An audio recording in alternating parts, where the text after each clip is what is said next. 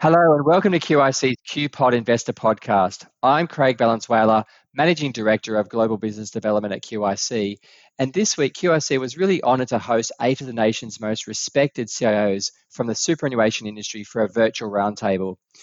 This roundtable was held to shape the national debate surrounding the management of superannuation portfolios during this COVID-19 crisis. But before we get into what was discussed, it's important to understand who was speaking in the room. In alphabetical order, we had Jonathan Armitage, the CIO from MLC Super, Mark Delaney, well known to everyone from Australian Super, Damien Graham from First State Super, Alison Hill from QIC's State Investments team, Graham Miller, the CIO at Telstra Super, Ian Patrick from Sun Super, Troy Reek from LGIA Super, and last but certainly not least, Charles Woodhouse from Q Super. To put all those names in another way, these 8 leaders manage over $600 billion in assets under management for more than 6.5 million members. They've certainly got a lot riding on their shoulders, particularly at the moment, given COVID-19 is reshaping our economy and our financial markets. So to understand why they chose to participate on this platform, I'd like to introduce our Executive Director of Client Solutions and Capital, Brian Delaney. Welcome, Brian. Thanks, Craig. Mate, before we get into the roundtable discussion, I know this event was something you had enormous energy for. Can you perhaps share with our audience the background to this by sharing your time in the industry, where you started, and any highlights you'd like to pass on to the audience? Thanks, Craig. So firstly, I'm no relation to Mark Delaney from Australian Super, although because I'm a bit older than him and we've been to many conferences, we've sometimes got mistaken for rooms. But I just want to make that clear up front. So, Craig, I've been in the industry now for nearly approaching sort of 35 years. That means I'm a bit old, but it's been really across since the birth of what I'd call superannuation in the modern era, 1983 onwards, is how long I've been involved. So I've been able to get a pretty broad perspective of this industry as it's grown, and it's grown incredible. And a number of the CIOs that we've had on this roundtable this week have people that I've known for quite a long time and formed pretty good relationships with. So that's really just who I am, my background. The reason I was passionate to try and bring this group together is, I think that the debate around the impact of COVID-19 and how the impacts have been felt across the financial sector needed a pretty balanced view. And it needed a balanced view because ultimately we all sit here as fiduciaries for the members, that is the public that invest through their super fund. And I've started to observe that via the press and via other mediums that the debate was starting to get a bit short term. Frankly, superannuation is a long-term investment. Most people would know you can't touch it until you're 60. So for my 25-year-old daughter, she's got 35 more years. And why should she be overly concerned around some short-term problem when she's got 35 years to go? And I think, a number of people from our CIO fraternity called that out, but I think that was important to get that balance. I think lastly, we're an investor ourselves. QIC is a fiduciary for a large membership base from the Queensland government, and we wanted to make sure that the debate was also balanced on their behalf, and so that they weren't overreacting or panicking or making unnecessary decisions around something that, yes, whilst it's when you're in the middle of it, seems very impactful, but these events have happened many times over my lifetime, and my advice has always been to not jump too quickly when you see the first signs of something not working, but merely give it some considered thought around what you do next. Thanks, Brian. That's really helpful, that overview, but also it gives our audience a real understanding as to why that particular group was formed and what you're looking to achieve. I thought we could move into the first topic that the CIOs tackled and provide that context around how they're individually managing the financial impacts that you mentioned around COVID-19. Before we get into the questions, Brian, I just want to quickly play a snippet of exactly what their day-to-day operating environment is like at the moment. From what we will inevitably, I think, have a short recession, and quite a sharp one. What we do hope that it is a V shape, perhaps maybe not, maybe it's a U shape. We're using all sorts of letters of the alphabet these days to describe what might happen to the economic environment, but I think we will certainly experience a recession. And there's always different triggers for recessions. This is a different trigger to other ones, but there's been one every decade. So I don't think it's that unusual event when you strip it down to its basics. Mm-hmm. And there's been a bear market in US stocks every decade since 1950. So these aren't unusual events. The trigger's unusual, but having a recession or a bear market in stocks is part and parcel of what we all live with. And for people who've got money in superannuation, they'll have it in it through 5 or 6 bear markets over their lifespan. Mm. So to go into panic mode every time one of these happens is a ridiculous idea. So you're just listening there to Alison Hill from QIC and, of course, Mark Delaney from Australian Super. Brian, it'd be great to get some of your remarks here, and particularly around how does this reflect what you've been hearing out in the market? Well, firstly, Craig, I think I said on the day, if you knew and took away nothing else from these round tables, it would be that the calmness and the experience of the CIOs that are managing large pots of money for the members should give those members some comfort that some of them have been through this many times before. Mark summarized it beautifully when he said, we've had a bear market in stocks for 5 or 6 years since 1950. So that's about every 10 years. The catalysts are different. This happens to be a health sparked one, but the impact is the same. So I think it should be comforting that these CIOs, due to their experience and tenure, have seen versions of this before. They're not exactly the same as Mark said, but the triggers are different. So I think that's the first thing that we take out. I think the other thing is, Craig, that a lot of the commentary has been around the short-term impacts and what that's going to do. Clearly, we have to take that into consideration. But as I said in my introduction, the investment that we're talking about in superannuation is by definition locked in and long-term. Therefore, people like my 25-year-old daughter can ride out these ups and downs because what they want is the long-term trend to be up. And clearly, I think that's the thing that for me, I've taken out the most. And in some respects, what I've heard from my friends as they've talked to me around how they're thinking about this and the fact that the education about super being a long-term has really started to sink in. Yeah, I really echo that, Brian. I felt that we had 3 CEOs respond to that question, and whilst we only played the snippets for 2, all 3 were really calm in the way they approached it and really showed for me there's not an emotive approach to these portfolio construction and the current environment. There's a real strategy behind it, which sort of shone through with the way they answered the questions. I thought we could move on now to the role of illiquid assets on the roundtable. And our CIOs were asked that given illiquid assets have been an important component of a diversified investment portfolio, had they, however, become overexposed themselves? Again, let's hear what they had to say first before we get into the questions. But I don't think the super system's got too many illiquid assets. I think that's a furphy. Most of them would have 2/3 of their portfolio in liquid assets, and most of the money won't be accessible for a long time. So the idea they've got too much, I think, is wrong, and it's misplaced. The nature of investing is always such that we choose to actually seek risk and we choose to get rewarded for taking that risk.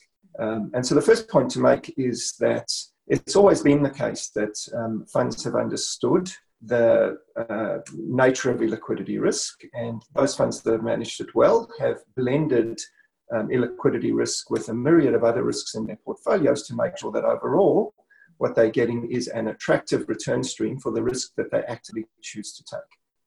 In this sort of discussion, and it's an important one to have, people don't lose sight of the role that those assets have, that they give members of super funds exposure to perhaps different parts of the economy that don't necessarily come through listed markets. And in some ways, I'd argue that actually as the number of securities in listed markets diminishes, and that's been a phenomenon that's been going on for the last sort of 10 to 15 years.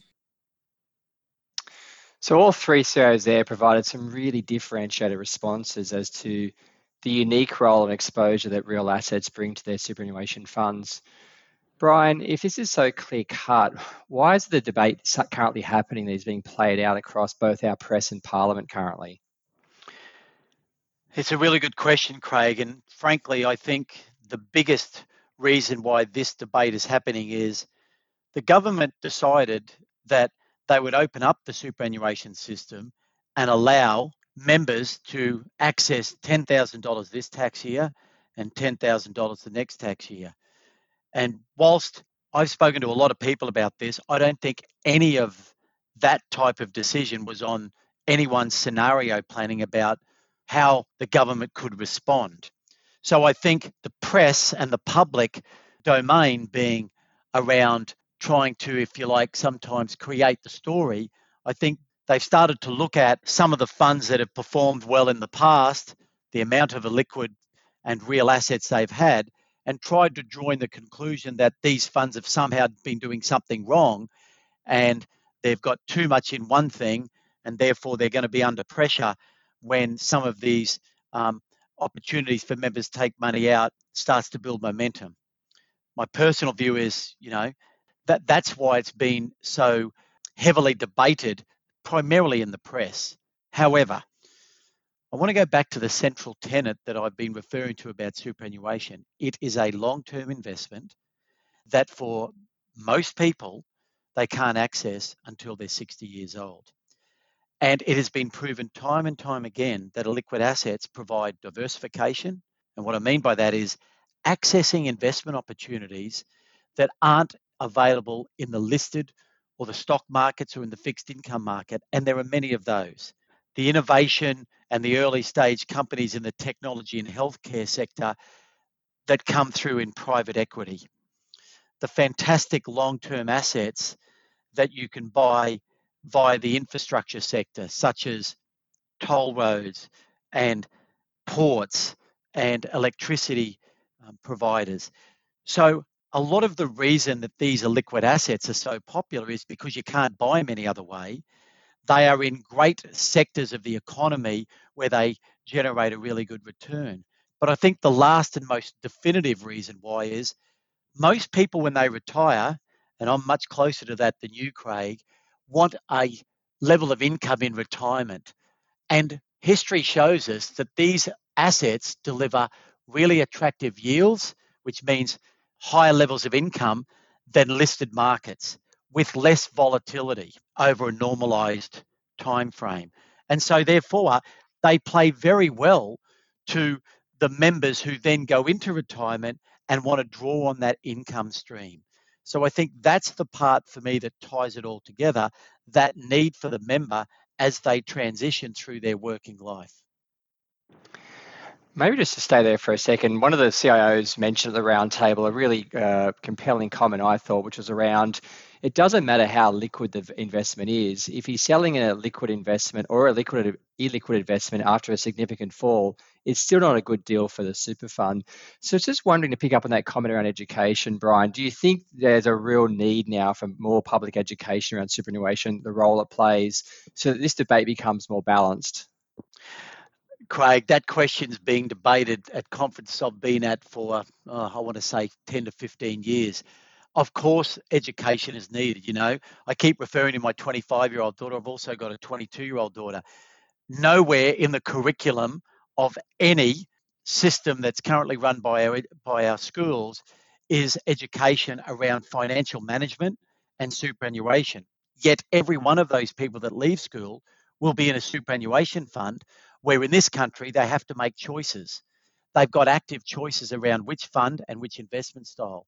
So yes, I'm passionate that education needs to be a foundation. Having said that, I think we sometimes underestimate the public's ability to grasp things. And I think, superannuation, now that it's got that momentum and of course the increased awareness, I think that education is picking up, but there's certainly always more to be done, mate. That is definitely something that should be continue to be, because only with that education can people make better informed decisions. We know by the data that the CIOs talked about that there was lots of switches going on, switching out of equities, locking in a 35% loss to lock into cash. Well, as you know, Craig, just picking our domestic market here, if people would have done that at the 4,900 ASX level, they've missed the rebound currently from 4,900 to 5,500 roughly today, which is, a significant increase, around 20%. Now, it may not stay there, but that's my point. You don't know, as a member, how these things can swing. So making knee-jerk reactions because panic, lack of detailed knowledge, lack of education really can sometimes force the wrong decision. So it's a long way of answering, but I think the education is fundamental. Perhaps just picking up on that comment around informed decision making, this probably brings us to the third topic that was raised around the round table, and that was around portfolio construction, investment strategy, and risk management. Certainly a large one to tackle in a very short time frame. Brian, our CIOs were asked what changes super funds were making to their investment strategy and the approach to portfolio construction, not only in response to COVID-19, but how they might look at it through the period as well. Here is their response. We don't think that portfolio construction, investment strategy, or risk management actually changes because of COVID-19. I think those things are always going to be timeless and very important. Risk management in particular is the one thing that you have to do really well to make sure you survive short-term events like COVID-19. And I will call it a short-term event in the context of 30 to 50-year investment strategies. Yeah, that's true. So that your investment strategy can have the time it needs to actually work. We talk to members about the importance of a long-term time frame when thinking about their investments, and we try and apply the same thing in the investment process ourselves. The speed with which this market downturn took hold, and in fact the economic contraction took hold, means that investment strategy and portfolio construction weren't really in a position to respond to that speed. I think we have to recognize that. The second thing we have to recognize is that, as has been pointed out, we're in the business of taking risk to generate return over a medium to a long-term view on behalf of our members. In the absence of clear information as to how this will play out, we've all remarked on the uncertainties.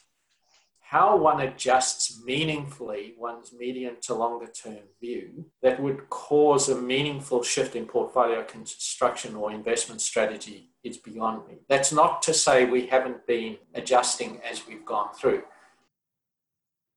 So you've just heard there from Troy Reek of LGIA and Ian Patrick from Sunsuper. Brian, a lot of comments there around time. Troy talked about the speed of this, but also in the context of a long-term superannuation system objective.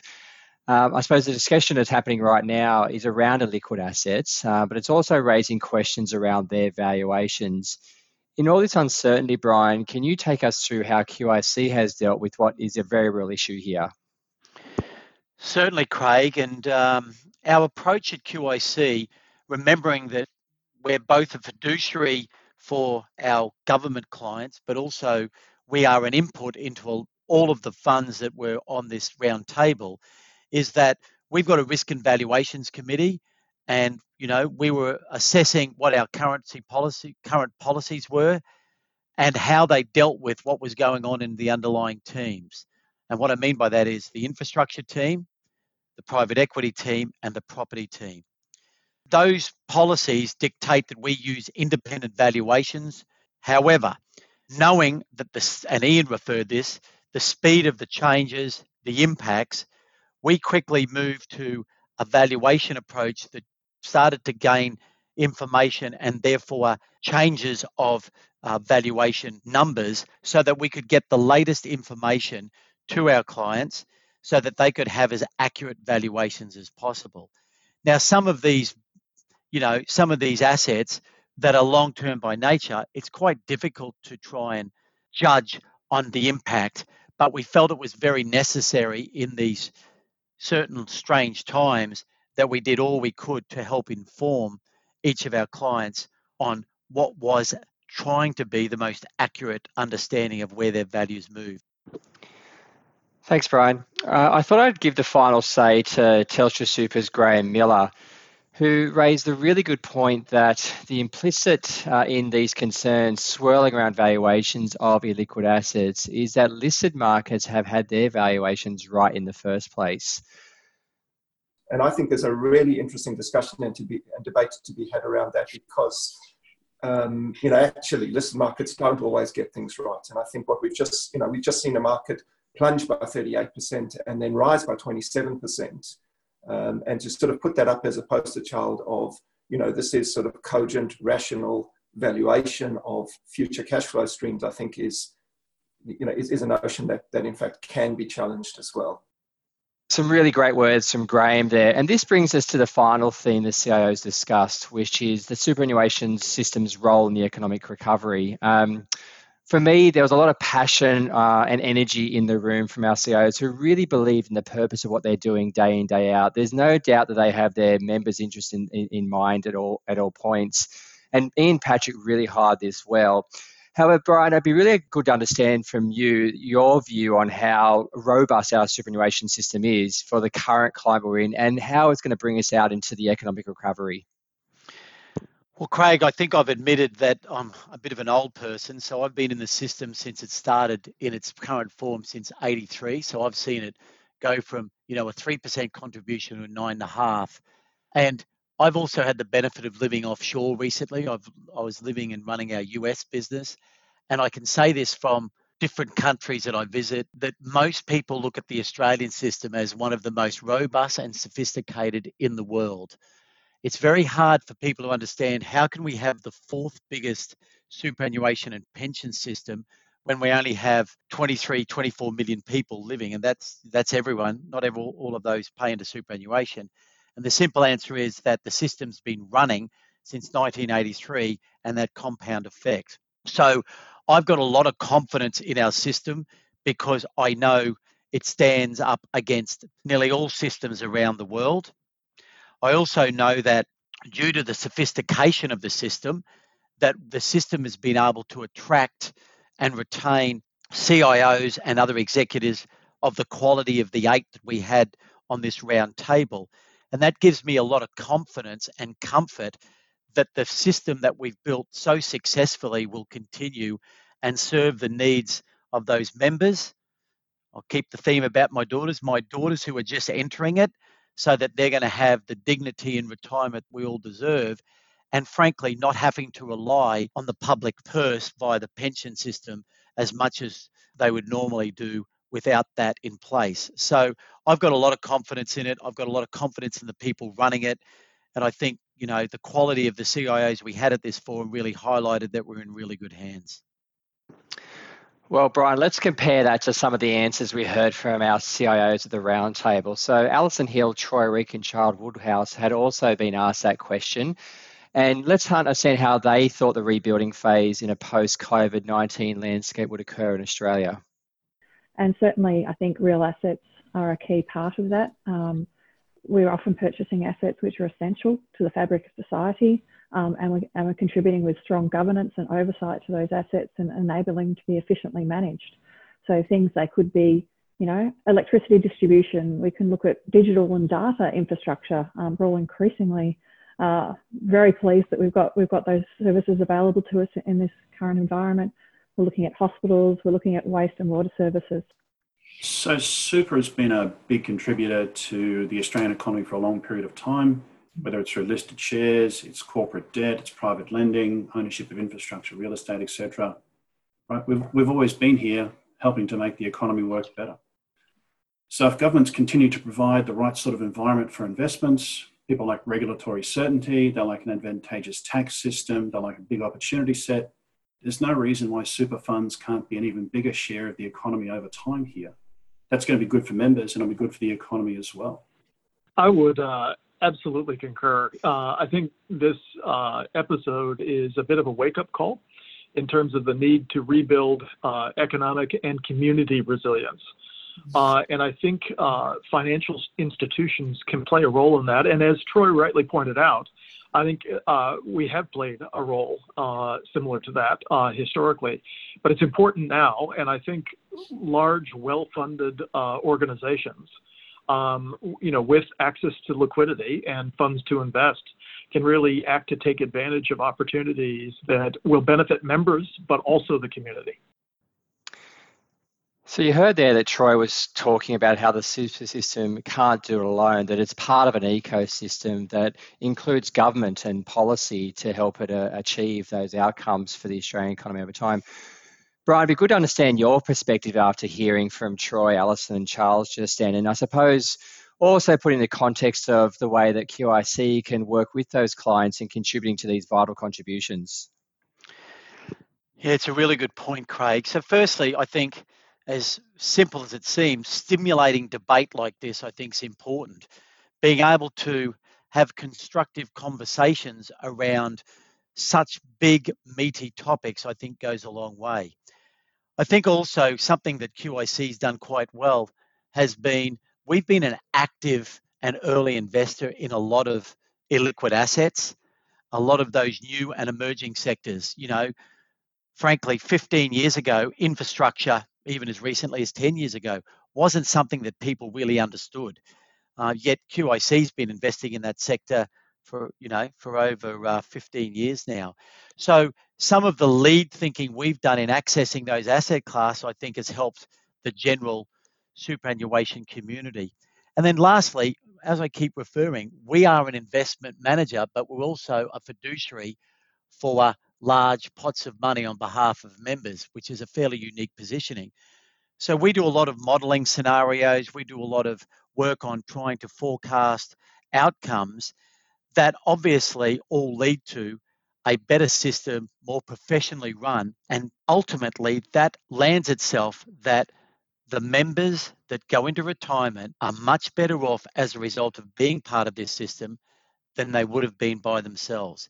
It's an often used word, but people can have dignity in retirement to live the type of life they want to, because the system that we've collectively built and contributed to has served that purpose. So that's what I think is really important to continue. It's the reason why this industry has been so good to me, but I think it's really important to continue that momentum. Thanks, Brian. Your years in our industry certainly shone through in your insightful commentary just now. Our roundtable brought together representatives from state sovereign funds, corporate super funds, wholesale and retail funds, and of course, industry super funds. It was really impressive hearing the strong and differentiated views each of these highly experienced CEOs brought to the debate. And as a member of our superannuation industry, I continue to be really impressed with those responsible for our national savings future. This, of course, led to the roundtable receiving great coverage in our national press. Whilst we played some of the highlights during today's podcast, I can assure you our CIOs brought to the conversation some further relevant commentary. And if you would like a copy of the investment report produced from the roundtable, please reach out to your local QIC relationship manager. Thank you for listening to today's podcast. Please watch out for our next podcast and have a great afternoon.